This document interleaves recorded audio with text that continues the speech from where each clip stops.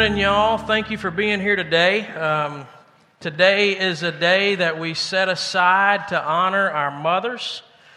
So happy Mother's Day. I'm thankful for the mothers in my life. I'm thankful for Beth and how she cares for our kids. After I've wrestled them and hurt them, she nurses them back to health. So I'm thankful for her. I know Mother's Day can be a hurtful time for some, and we want to be sensitive to that, and I hope if that's you, that you would find some healing today and know that you're dearly loved by the people of the bridge and by our Father God. So I hope you find some healing today. Today I want us to look at a couple of mothers in the Bible. One of them is a mom in crisis, and one of them is a spiritual mom to the mom in crisis. Now, this is going to be a little different because this is a passage of Scripture that's normally preached one time a year. It's in the book of Luke, chapter 1, and it's the story of Mary. So this is normally preached at Christmas time, and that's it, but I feel strongly that the Lord wanted us to look at this passage on Mother's Day today. Luke chapter 1.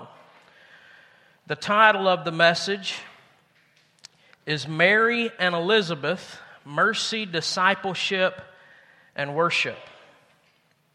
We're going to read verses 38 through 56 in just a minute of Luke chapter 1. But before we get there, I want to give you some honest backstory about Mary.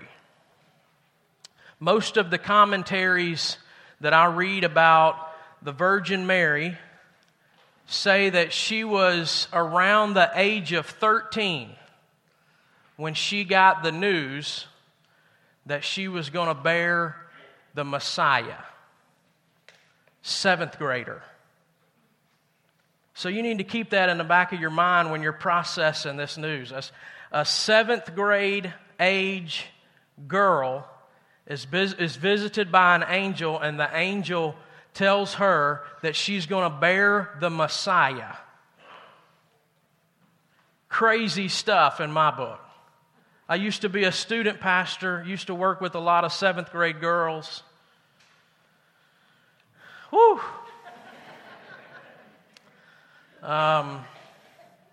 Bearing the Messiah would be a big job for a 7th grade girl. Also, we need to understand a little bit about that culture. Most people probably would not have believed that Mary was a pregnant virgin girl. Would you? I mean, not everybody got visited by the angel. Only Mary got visited by the angel. So when she walked out of that room and she started telling people that she was pregnant, but that she was still pure, people would have said, yeah. Because that happens all the time, you know. People would have thought she was a liar. In response to that, in her culture, she would have had two responses. Either they would have just absolutely humiliated her and ridiculed her, or they would have killed her. So this is all in response to what the angel said. You know, at Christmas time, we normally hear all the good things. It's all happy. Let's give presents. Jesus is awesome. But Mary in this story was faced with some pretty serious stuff. She could have lost her husband, who she was engaged to, because he knew that wasn't his baby. Anybody that would have been Mary's friend and walked through this time with her would have been ridiculed. You mean you really believe what she's saying? Anybody with any intelligence at all would know that she's lying.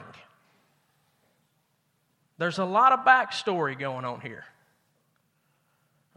Mary was walking through a time that was super stressful, and on top of that, she was a 13-year-old girl bearing the Messiah, God. Like your first child, there's always some pressure with your first child. You don't really know what you're doing. But when He's God, there's a whole new layer of pressure. Do you spank God? No. I mean, you're kind of back up against the wall in the corner here. He does whatever He wants to do. I mean, you spank Him and He just kills you. You know, I mean, it's you don't have a lot of say with God. Even though He's a little baby, He's still God. So I want you to keep all that in your mind when we're reading this story. Mary sees the angel. The angel tells her she's going to bear the Messiah. And in response to that, in those verses where the angel is visiting her, her responses aren't that great. Number one, she's scared. You can go back and read it. Number two, she says, how's this going to be? How's this going to happen? She doesn't understand how it's going to happen. And then in verse 38 is where we're going to pick up. I want you to see her response in verse 38. The angel's done. This is Mary's last response, Luke 1, verse 38. I am the Lord's servant, said Mary. May it be done to me according to your word. Then the angel left her. Stop right there for just a second. Notice what Mary says. May it be done to me. So she is seeing this as God doing something to her. So keep that in your mind, okay? Let's finish reading the passage.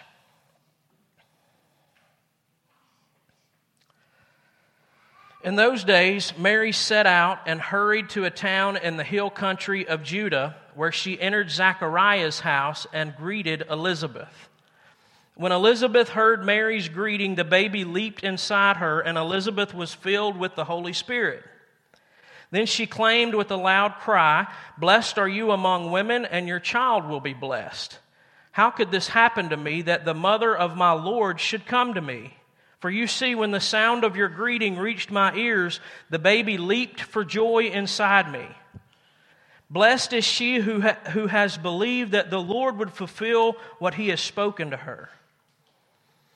And Mary said, "My soul praises the greatness of the Lord, and my spirit rejoices in God my Savior, because He's looked with favor on the humble condition of His servant.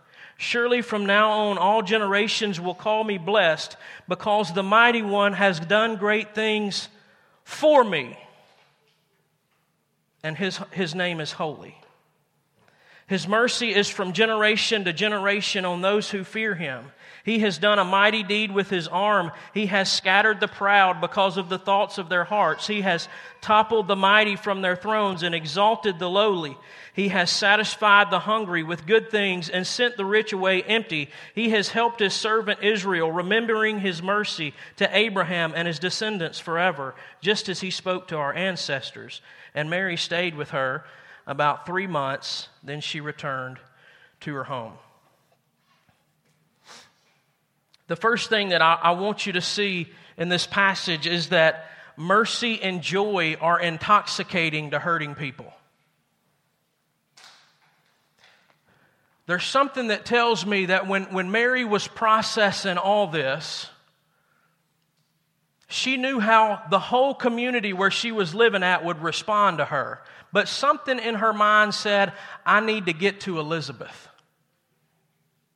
I need to get to Elizabeth. And one reason I believe that is because Elizabeth wasn't just around the corner. Mary was in Nazareth, and the Bible says that Elizabeth was in the hill country of Judah, which is about 80 to 100 miles away. So Mary, as a 13-year-old pregnant girl, said, I've got to get to Elizabeth. I don't care how far away she is, I've got to get there. You don't travel 80 to 100 miles by horseback. I'm not traveling by horseback anywhere. I'd rather walk. But you don't travel by horseback or by foot 80 to 100 miles on a whim. So I believe, it's not written down, but I believe that Elizabeth had proved in in Mary's life that she was a person of mercy and joy.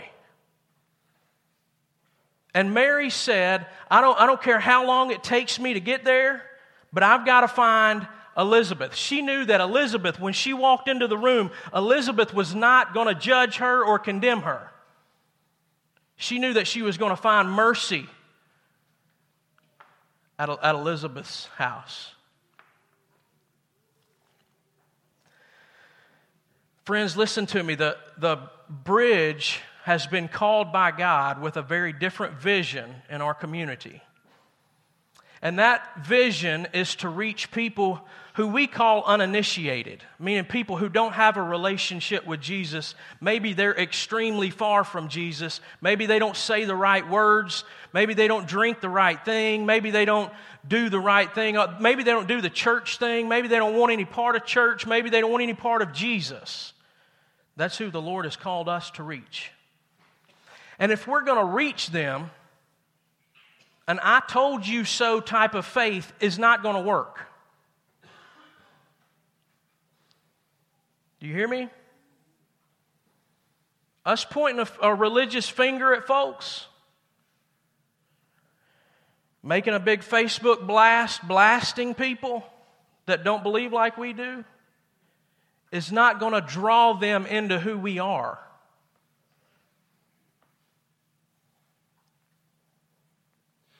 The way we're going to reach them is when they say, I know the people of the bridge will show me mercy.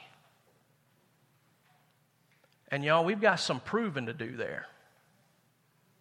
You don't earn that name overnight.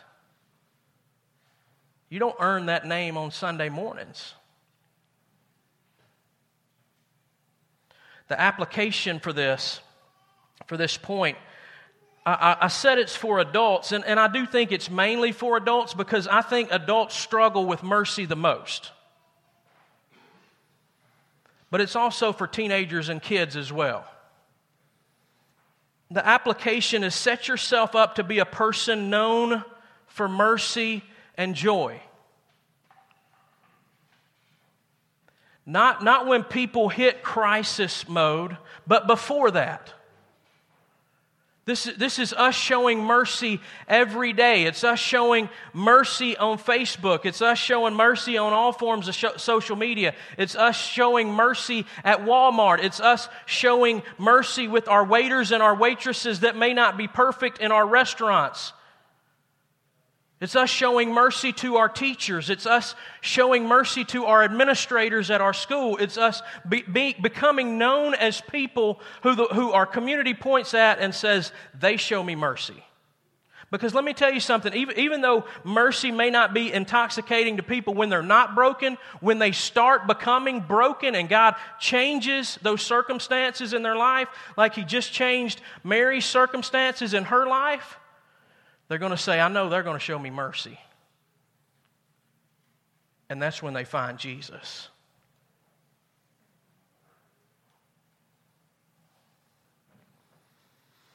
To show mercy on a daily basis in all of our normalcy takes a person abiding in the Spirit of God, living in the Spirit of God. You don't turn on the mercy switch on Sundays. Not if you want to become known for your mercy in your community. And listen to me, as the pastor of the bridge, I want the people in our community to say, not that place, but that people called the Bridge Church, no matter what I have gotten myself into, they're going to show me mercy.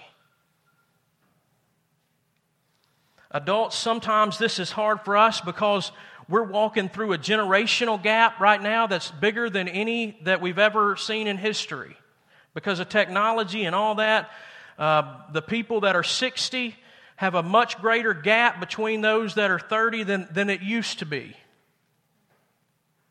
Adults, I'm asking you to lay down your rights. I'm asking you to lay down your comfort, not lay down your Bible. I'm not asking you to lay down your convictions. But sometimes some things we're passionate about that's not biblical. Be a person of mercy above all things. Be a person of mercy, so that our community, when they become broken, can say, those people will show me mercy. And when they do that, they find Jesus. Point number 2 from this passage: obedience is always costly. We need a spiritual parent to point us to His goodness. Obedience was costly for Mary. And let me tell you something, if you're going to be obedient to Jesus, it's going to cost you something. Obedience to Jesus is never free to us. It's always costly. It costs us something. It was going to cost her her dignity, because everybody knew she was lying. Could have costed her her husband. It didn't. Could have costed her her family.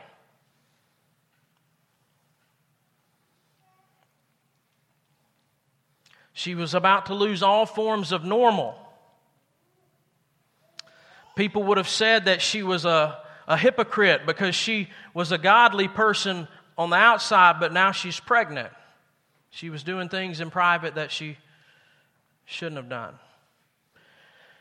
It would cost her with Jesus. It would cost Jesus. Later on in Jesus' life, in Mark 6 and John 8, the Pharisees say something to him about being illegitimate, making fun of him. So it was costly to the people around her. Obedience to Jesus, obedience to the Lord's commands is always costly.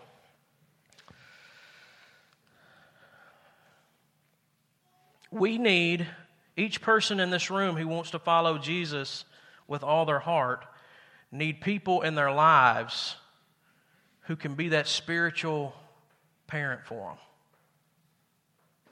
It needs to be somebody they can trust. You need to be able to call on somebody that can give you spiritual guidance. It needs to be a person that's trustworthy. The application for here is for teenagers and adults to seek out that person you know will continue to point you to Jesus. I'm not asking people to go find somebody to mentor or to disciple. I'm asking for you to find somebody to disciple you, because that's what Mary did. And it's kind of awkward for somebody to walk up to you and say, hey, you look like you need a little help. I'm going to disciple you now. That's kind of weird. It needs to be somebody that's the same gender. I've always been scared to teach this in student ministry, because you know there's going to be a boy that you say go find a spiritual parent, and they're going to go find a 16-year-old girl, and they're going to say, I think God's telling me that you need to be my spiritual mama.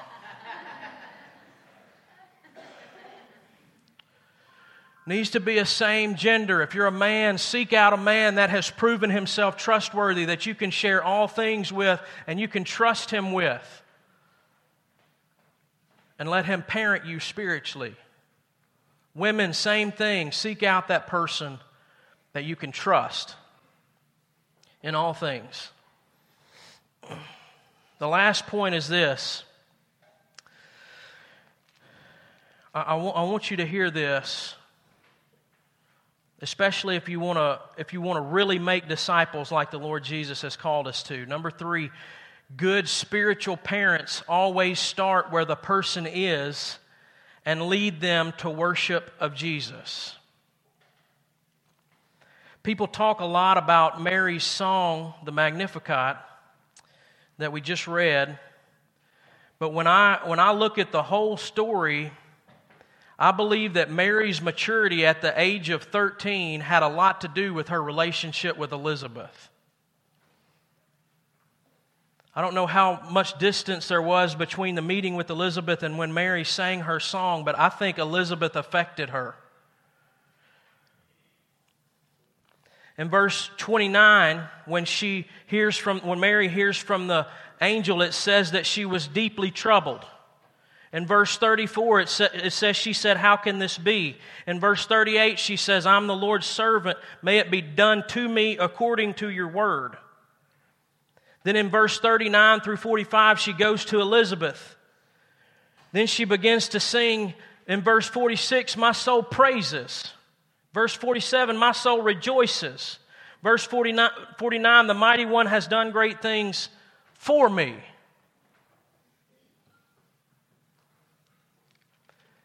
Listen to what Elizabeth says when she finds out that she is conceiving John.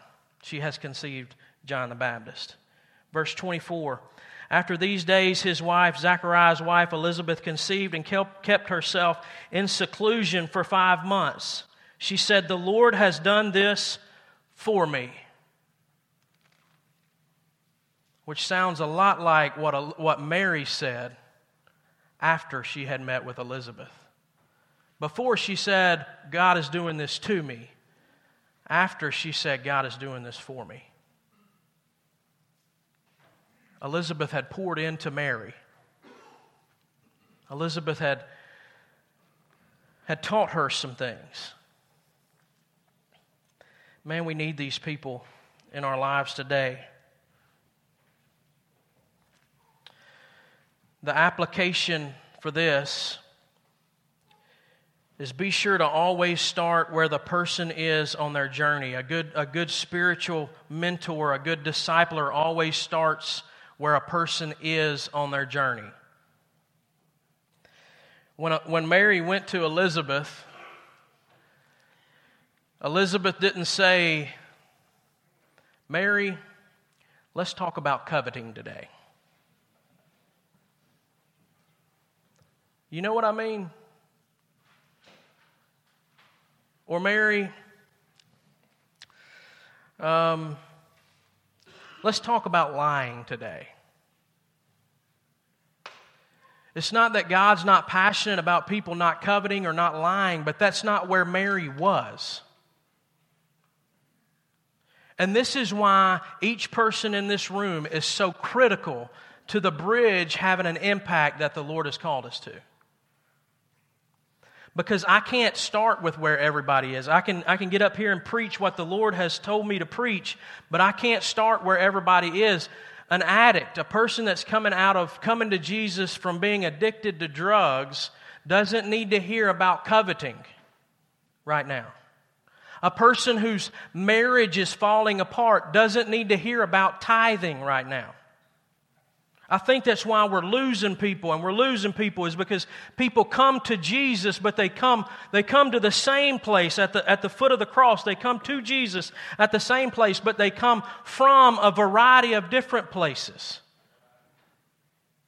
And they need you in their life, starting where they are and walking them to worship of Jesus.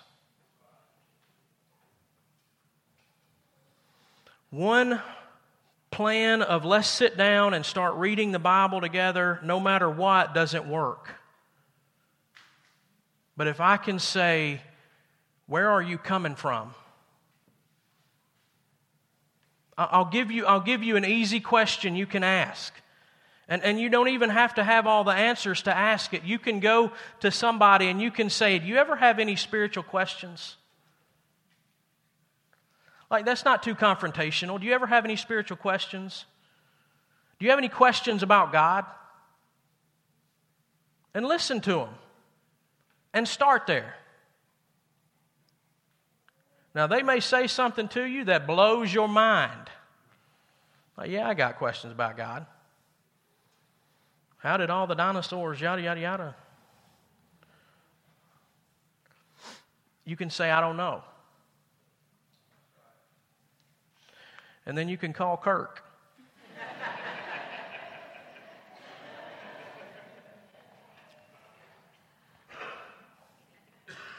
Seriously, you can ask that question of people.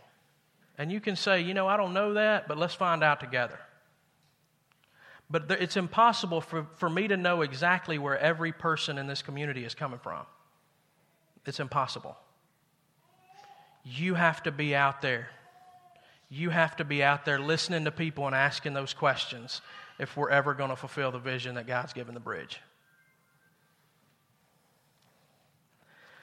The last thing that I want you to see from this passage is for everybody, and it's from Mary's life. It's the application that worship is a decision. Decide to worship whether you feel it or not. We have, in our culture, kind of made everything about us. We want the songs we sing to be what makes us feel good. We want the preaching that we hear to be what makes us feel good. We want everything to be about what makes us feel good. But let me tell you something that's true about worship. God tells you how He wants you to worship Him. We don't have the authority to tell God today, this is how I want to worship you. No, He tells us how we worship Him. And when Mary first got this news, she didn't feel good about it. Sometimes worship doesn't start with a good feeling. Sometimes it's a decision that I am going to worship God today. And then the feeling comes later. God meets us in the place, and He changes us. But let me tell you something, guys. Worship's not about us. If we sing the songs you like or we don't, it's not about us. God tells us how He wants to be worshiped.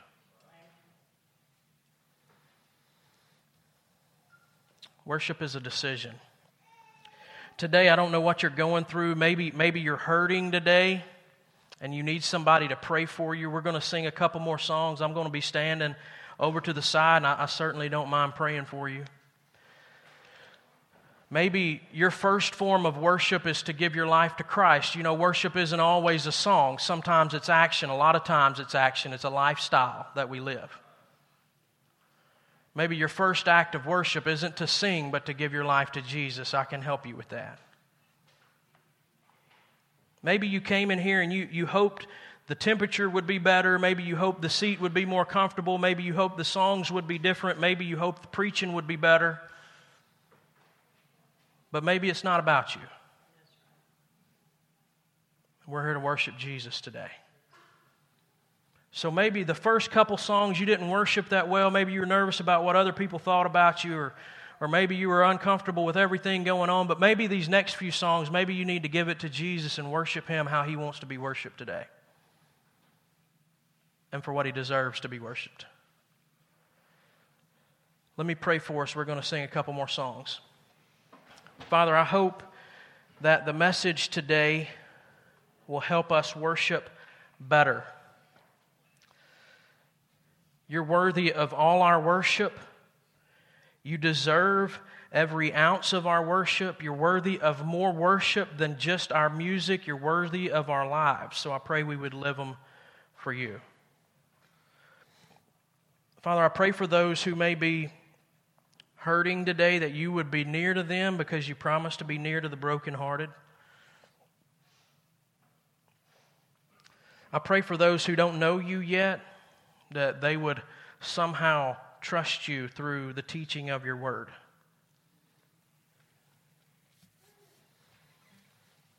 Father, we love you, and we pray that if nobody is pleased today but you, that we would be good with that. In Jesus' name, amen. Let's stand together and worship it.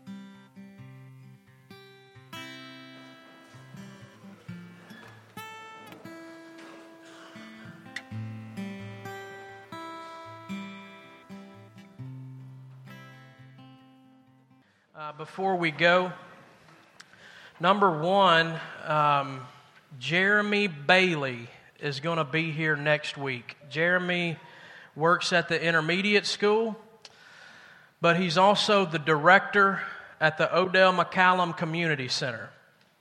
And I want to encourage you to be here next week for that. I'm going to kind of interview him and ask him what he needs for the bridge to do to help him best at the community center.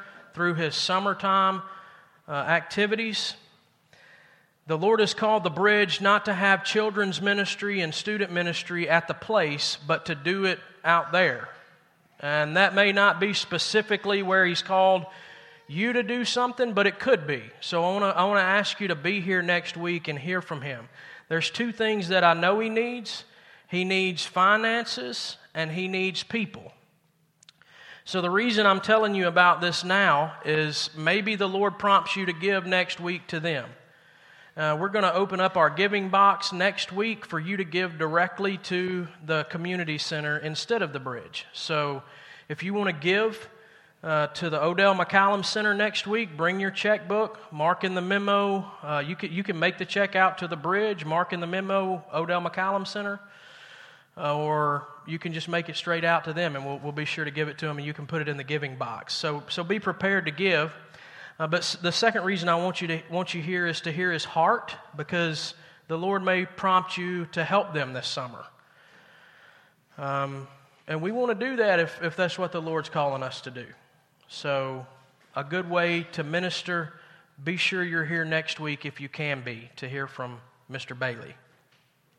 Second thing is we are signing up for a membership lunch that will happen next week. It's not a class that you have to attend to become a partner or member with the Bridge, but it's a place where people that are interested in becoming a part of the Bridge can come and sit down over lunch with me and maybe a couple others and talk through what our vision and values are. And you can ask me questions directly. There's just a couple more spots. There's limited space because I'm buying. But there's limited space. Actually, the Bridge is buying, so there's limited space. There's only a couple spots left. So if you're interested in being a part of that next week after the morning service, sign up today. Thank you for being here today. Happy Mother's Day. You're dismissed.